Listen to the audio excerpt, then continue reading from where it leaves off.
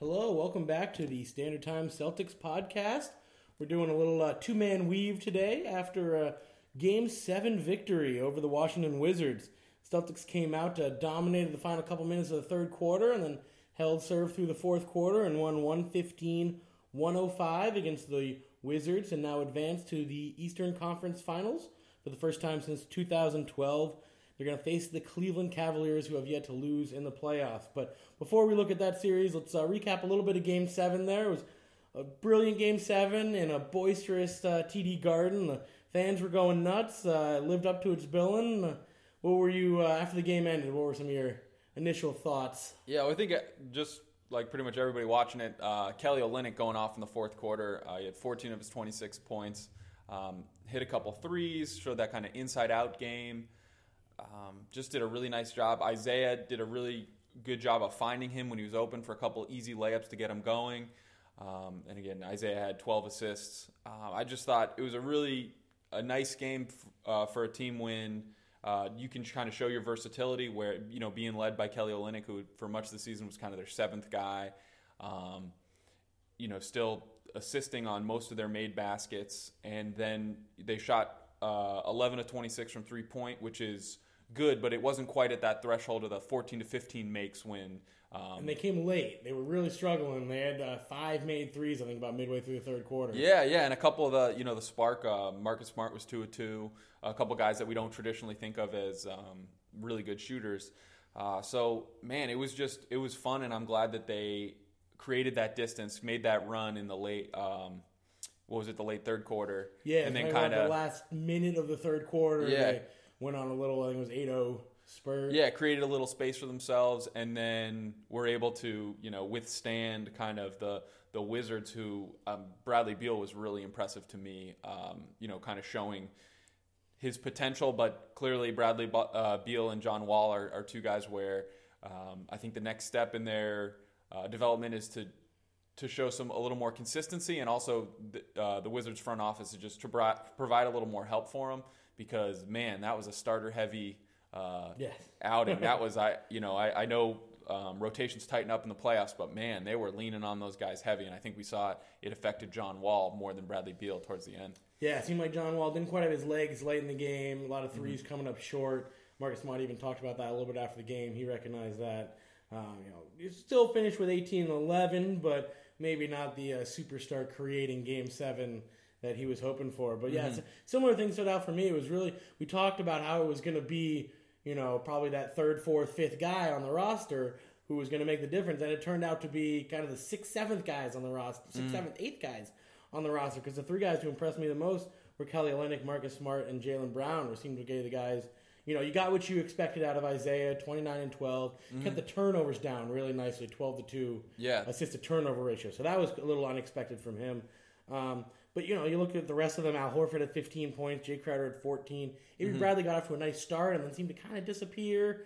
He obviously exerting a lot of energy on the defensive end. So it's probably hard for him to have 3 really strong offensive nights in a row. Yeah, it's just kind of interesting. Like the 3 primary backups for the Celtics, Kelly, Marcus, and Jaylen, played a combined, 70 minutes.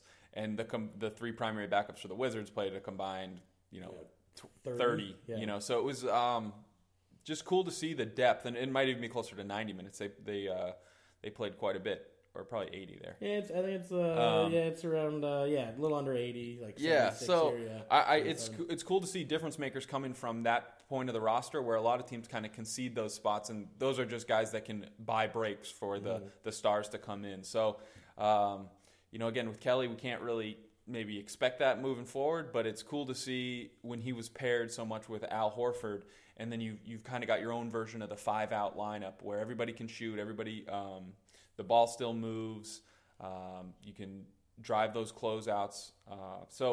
And he showed some versatility in his offensive game. They were ISOing him in the fourth quarter. Go into that game, I would have bet against the Celtics running Kelly ISOs in the fourth quarter. Yeah, he got a close game. And 6 seconds left on the shot clock on the left block. And he was able to score off of them. Yeah. He had a couple nice drives, a couple nifty layups, but he also hit some threes, hit a couple of mid-range jumpers when Isaiah found him.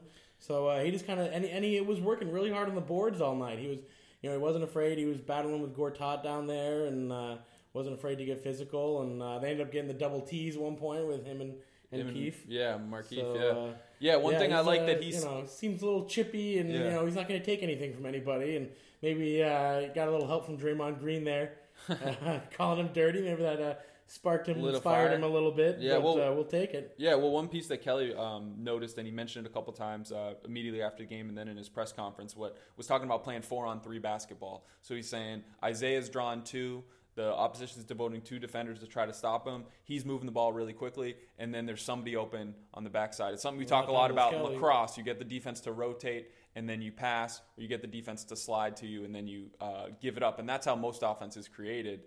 So it's cool to see. He had that one layup when they triple-teamed Isaiah. Isaiah came off the screen. They ended up with 3 guys around him, and Kelly was wide open under the hoop. And Isaiah, after almost a moment hesitation where you're like, is he going to see him? Got it to him. Yeah. There's a couple passes. Isaiah was just inside of mid-court when they were kind of blitzing him, and he found Kelly underneath. So, man, it was just a fun game, and heading into 3 of the most exciting days of Celtics basketball in a while. Because today we got the 3 days in a row here. Yeah. The draft lottery, and then setting up for tomorrow with home court advantage. So we get to open in Boston against the Cavs. So, man, a lot of good stuff, getting it from unexpected places. And that being said, we won without Isaiah playing a really nice, complete game, but without him going off, without shooting the lights out from 3-point. We found a way to put together a victory over a really talented team. So, and they hit shots in a game where they hadn't been hitting shots, which is something I wanted to see. And I don't know if we'd seen earlier this series. It seemed like how the threes went early in the game was kind of how they would go throughout the game. And this was one where they didn't lose confidence in the 3, and then they started falling when they needed them to. And you kind of waiting for one team to make a run. You never knew which team it was going to be. Mm-hmm. And then it turned out to be the Celtics. And then the Wizards didn't really have another run left in them. Probably a lot to do with those heavy minutes. Bradley Beal, almost 46 minutes. Yeah. Just a little over 2 minutes off the court. And still finished with 38 points. And then John Wall playing 44. Even Markieff Morris getting 42 minutes, which meanwhile none of the Celtics were over 40 as they led them at 39. But, Marcus Smart also and Jaylen Brown. Jaylen Brown came in, hit a nice 3. Mm-hmm. I did feel like there was a little fire and ice with him. He still doesn't quite follow all the defensive rotations. Seems to get lost a couple times.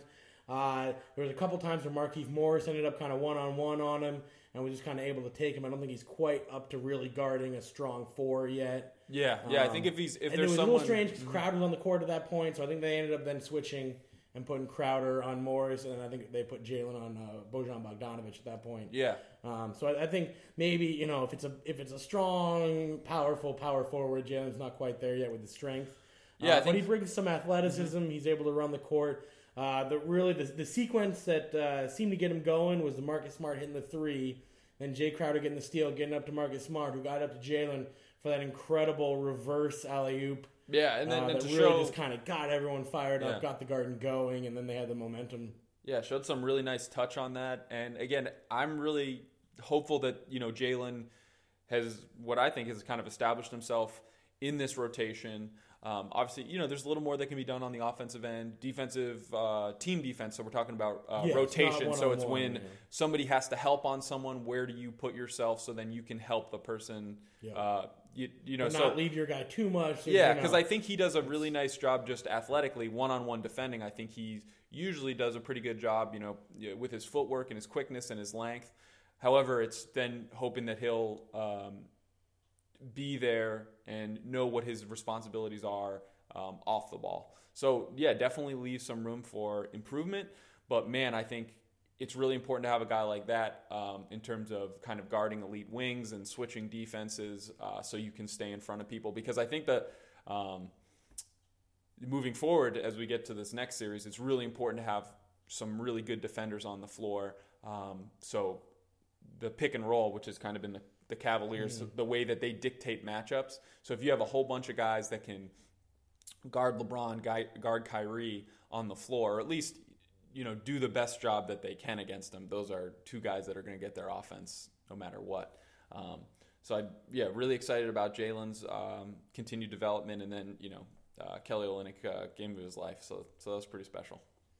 Yeah, it was just a fun game all around. Now the Celtics are back in the Eastern Conference Finals, which is probably coming into the season what was best case scenario for them. Yeah. I don't even think anyone expected them to even be the 1 seed going into that with home court advantage. So they're probably ahead of best case scenario at this point.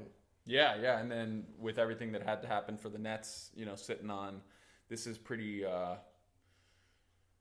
special territory to be in. Have the best opportunity for, I think it's 25% chance of getting the number 1 pick, and they have a 40 or 46% chance of getting a top 2. So in pretty special territory, for sure.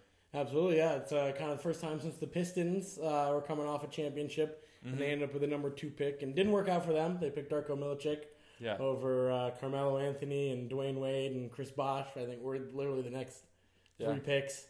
So it wasn't even like you're looking at guys down in the 20s and going, why didn't they pick them second? Yeah, that would seem like back when European ball was still such a mystery. Now it feels like the projection has they're doing a nicer job of figuring out where guys fit, because it was like taking flyers on guys that just didn't quite pan out. So, yeah, but moving forward. Now, were you a little worried? The Celtics have always kind of been cursed a little bit with it by the ping pong balls, or at least in recent years. Even the Marcus Smart year, they had higher chances than picking 6. Yeah.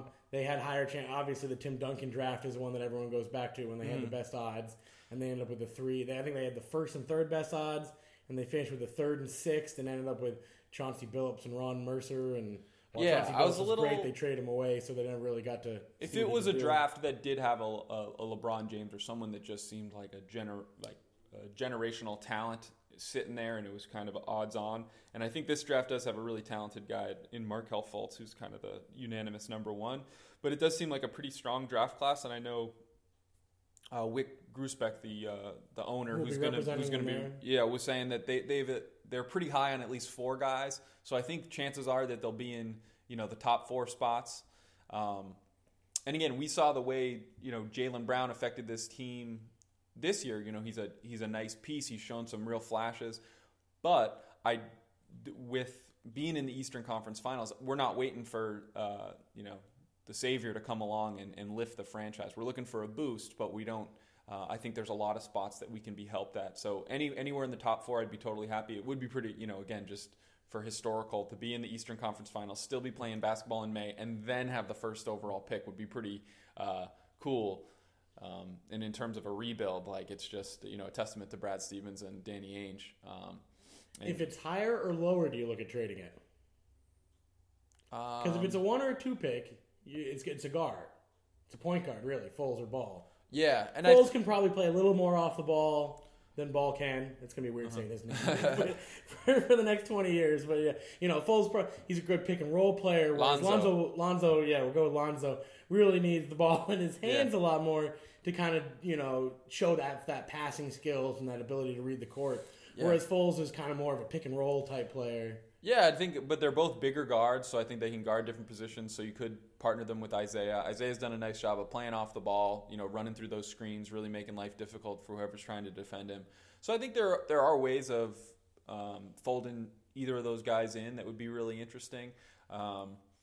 And you just, you don't really know. I think if you do have the number 1 overall pick, or number 2, you just want to take the best available. But some of these guys, the Jason Tatum and then this guy Josh Jackson, who played out in Kansas, who are kind of these wings. I think Jason Tatum's offensive game might be a little further along, but those are good positions, because we've talked a lot about just the more 6'6" to 6'9" guys that can guard 1 through 4, 2 more through guys 4 you can switch, the better. That's the way the league's going. So yeah, either way, I mean, but it's a real luxury to be looking at it and not be so nervous about, if number 1 doesn't land or number 2. I feel like that's when good things happen to you, is when you're not you don't need them to happen. So hopefully that's kind of will pay off for the Celtics. We're focused on Wednesday, and then all of a sudden we might get the number 1 pick tonight. So it's all gravy. To how crazy this offseason could be. With Danny Ainge, you never know. Sometimes you go into offseason thinking they're just going to be blockbusters, and he ends up being pretty quiet a couple years ago. But they could get the number 1 pick, They could sign an elite free agent like a Gordon Hayward or a Blake Griffin, and they would still have 5 first-round picks coming up. They would still, and some trade pieces, and a guy like Marcus Smart or Jay Crowder, probably one of those guys, has to become expendable at one point, especially if you keep the number 1 pick. I mean, there's just not going to be enough spots in the rotation to keep all these guys. So can you package, the next Nets first rounder and a Jay Crowder or Marcus Smart and maybe a couple more seconds or a future first and get another? Could they add 2 stars and a number 1 pick in one offseason? It could be incredible. Or maybe he wants to stay the course, keep the chemistry together, keep this team flow together. But I think also Danny Ainge realizes, and I think Wick Grousbeck was on the radio a couple weeks ago saying they were 2 players away. Yeah. It surprised me a little bit because I thought they always thought they were 1 player away. But maybe they even realized they're 2 players away. They don't necessarily have to be 2 superstars. Maybe 2 guys with certain skill sets. Yeah. One maybe being a star and one maybe being that guy who can protect the rim and rebound. Yeah, an elite defender. Yeah. Bigger defender, because I think they're really good in their guard spots. They're really strong, and I think they will have to make a decision because now with Avery Bradley, Isaiah Thomas, Marcus Smart, Terry Rozier showing some really good things, and then possibly picking up a guard in one of those first 2 picks. That's just too many guards, like you need. So there's going to be some decisions, but before we get to off-season mode, which I love, I'm a big Las Vegas Summer League fan. I'm super excited about that. We got some of our foreign players coming over, a couple of our guys in the Abdel Nader, who was a late second-round pick, who showed some things. So we're going to have a lot of fun talking in the off-season. But right now, how do we see it moving forward in this Cavs series? What are the keys to... Yeah, it'll be interesting against the Cavs because it's a series that no one's going to give them a chance to win. I wouldn't necessarily give them a chance to win. But it'll be interesting as kind of a benchmark to see, exactly how close they are to what seem to be the 2 elite teams, maybe 3 if you include the Spurs when healthy. How close are they to that echelon yet? Are they still a significant step short? Are they 1 guy away? So it'll be interesting how they, because they match up fairly well against them.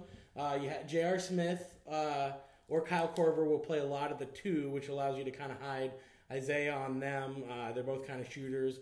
And they're not shooters like Beal where they run through screens all day long. They're more spot-up shooters. J.R. is a little more active. But then that allows you to put Bradley on Kyrie, slow him down a little bit. And then you got Jay Crowder and Marcus Smart you can both throw at LeBron, slow him down as much as it can. Obviously, LeBron, greatest player in the league. He's going to get his. He's going to affect the game on both ends of the court. Every second he's out there, doesn't seem like he's even lost his step physically almost. And shooting's really, he's been shooting pretty well recently. So he's obviously a force to be reckoned with. That's the understatement of the year there. And then it's nice with the bigs is that they don't have a traditional center. They play Tristan Thompson at the 5. And so the rebounding woes might be, Tristan Thompson's a very good rebounder. It's really not like they have 2 big guys that you got to worry about. Kevin Love spends most of his time on the perimeter. He was a great rebounder early in his career in Minnesota, but he doesn't really he's not at the hoop to rebound as much anymore. They really play either a 4-out or a 5-out, depending on whether they have Tristan Thompson or Channing Frye on the court. But what really is interesting to me is that they went through this last series with the Wizards, who had no bench. And I bet you actually, if you look at the final series stats, the Wizards starting lineup will probably have a positive plus-minus while they were on the court. And so basically the Celtics won against the bench. So it'll be interesting because the Cavs kind of built a pretty solid bench late in the year there. Adding Darren Williams helped them out a little bit. We already talked about Channing Frye, Kyle Korver, and then you bring in Iman Shumpert, who can be kind of a lockdown defender with that group. So then they'll likely basically play LeBron with both the starting and the secondary units. He'll maybe get 4 or 5 minutes of rest a game. So it'll be interesting to see, if they can, the matchups work out well enough, they can steal a couple games. Yeah, no, I think kind of piggybacking on that, the bigs rotation for the Cavs are Channing Frye, who really is an outside shooter who played he doesn't like being in the paint as much as possible. Kevin Love, who now kind of fits that description as well. He's not as averse to the paint as Channing Frye, but he is much more comfortable out on the perimeter. And then you got Tristan Thompson, who's kind of this, The exact roving opposite. power forward who does everything, who's got great anticipation, consistently offensive rebounds at like such a high level. He's doing something, really special there. But he's the only guy that's like just the kind of a physically dominating guy. So the one piece for me would be, is this a series where we might see Jonas Jerebko, some guy that for the Celtics, that's a stretch 4, you get more skill, you have an opportunity to shoot, and then our big rotation to match their group is Al Horford, Kelly Olynyk, and a Jonas Jerebko over Amir Johnson. I think Amir Johnson still could get the token start, but it would be interesting to see what happens next with this rotation that has been so fluid for Brad Stevens and is really one of our strengths because we develop so many players throughout the course of a season. Is this a time where Jonas Jerebko could provide us something that would really help? Because he does move his feet. He's not a rim protector, but he moves his feet really well on the perimeter and switches out and can guard guys a little smaller and quicker than him because he's pretty long and moves his feet well. The other thing with the challenge of defending LeBron, I think that the two guys you named, Marcus Smart and Jay Crowder, I think are really going to get the nod primarily. Avery Bradley's done a nice job when they switch that up, so it would be interesting if Terry Rozier comes in and he guards Kyrie Irving a little bit. So we've got some pieces, and then also when it becomes a challenge, a real exciting challenge of if you hold LeBron to 22 points, all of a sudden people are talking about your effort, where that doesn't always happen with a lot of other guys. Usually it's just attributed to their effort, but LeBron is a special, the best player in the league, the best player, he's in the top 2 now of all time. So to see... Watch out, Mike. Yeah, seriously. And if he keeps going, then this kind of challenge, the excitement, and it's not like a guy like Marcus Smart needs any more intensity or Jay Crowder. But then you look at guys, they were both flexing on Monday night. But the excitement that Jaylen Brown, even you could include him in kind of that 4-man rotation on LeBron, and you could steal, sharpen, steal. So those guys keep pushing, talking about what's working best, how we're being effective. I would worry a little bit with Jaylen Brown on him. I feel like LeBron could pick him apart pretty quick. Well, I think get a read on him. He could, because LeBron's post-up game has come a long way. He kind of picked it up when he was with the Heat. Doesn't use it as much with the Cavs, but it's there. He played a lot of 4 when he was with the Heat. So I think if he sees Jaylen on him, he just takes it down to the block. It'll be interesting to see. I mean, and being then a 7-game double, series, and he kicks it out, and but remains to be seen. Yeah. But I think you've got guys that can physically match up because although Jaylen is the least seasoned of those defenders, just from a physical dimension standpoint, he actually probably is the best matchup against LeBron James. So it'll just be interesting to see how that evolves. And I agree with you.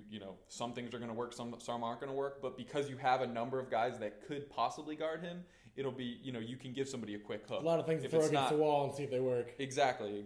And then the last thing is the kind of using this series as a benchmark testing. Like it's really just really exciting to be here because we're going to find out where we're at. And it's very similar to, what was it, 3 years ago when we just made it. Yeah, 2 postseasons ago. 2 postseasons ago. Yeah. Okay, yeah. So the first year we got Isaiah and we got Jay. Got a mid-season. Yeah, so it's kind of that build-up. I guess that would be, what was that, 13, 14?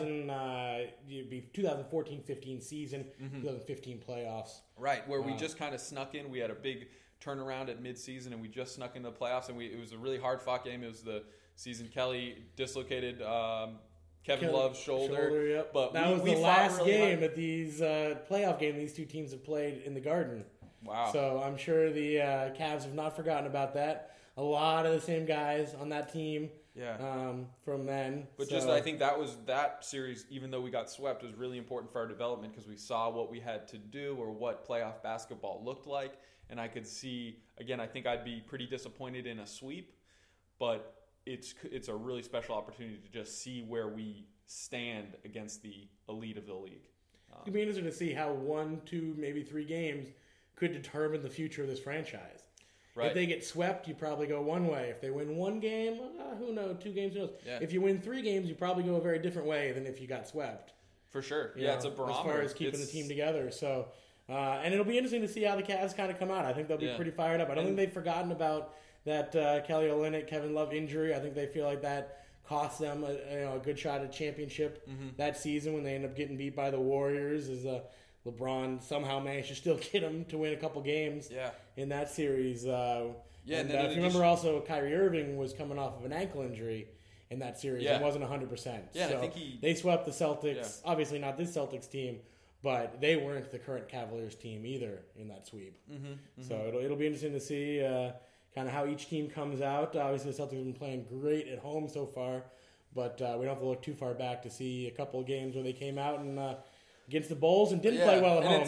And it does feel a little bit like that, pick your headline thing, because then if the Celtics play well, it'll be, the Cavs had too much time off, or if the Cavs come out strong, look at the benefit of having all this time off. So it really can go either way. Rust versus rest. Yeah. Well, and we're going to find ourselves in it one way or another. Thursday's headline is going to be one of those two options, So we shall see, but it's a fun team in that they've totally embraced this new style of basketball, playing 4 out or 5 out all the time, So it's going to be Thank you, Warriors. Yeah. So. It's a fun basketball to watch for sure. Yeah. But it's also just nice to have home team basketball to watch at this point in the season. So a very grateful moment for Celtics fans, I'd say. Absolutely. I was wondering, because after that game, I was thinking about remember this is the Kelly Olynyk game, and then I was like, are we going to remember this game at all, because it's a conference semifinals game. And I was trying to think back to and I remember a couple conference semifinals game in kind of like the Pierce Antoine era. There was, I think, one big Heat Celtics matchup that happened to come in the conference semifinals. But I couldn't think of a specific conference semifinal game. And so I was like, man, why does it seem so big this time around? I think what I came back to was we haven't had too many Celtics teams that have been underdogs. Like when the Celtics have been good, they've been good because they had the best players in the league. Yeah. You had the last Big Three era. You had the previous Big Three era.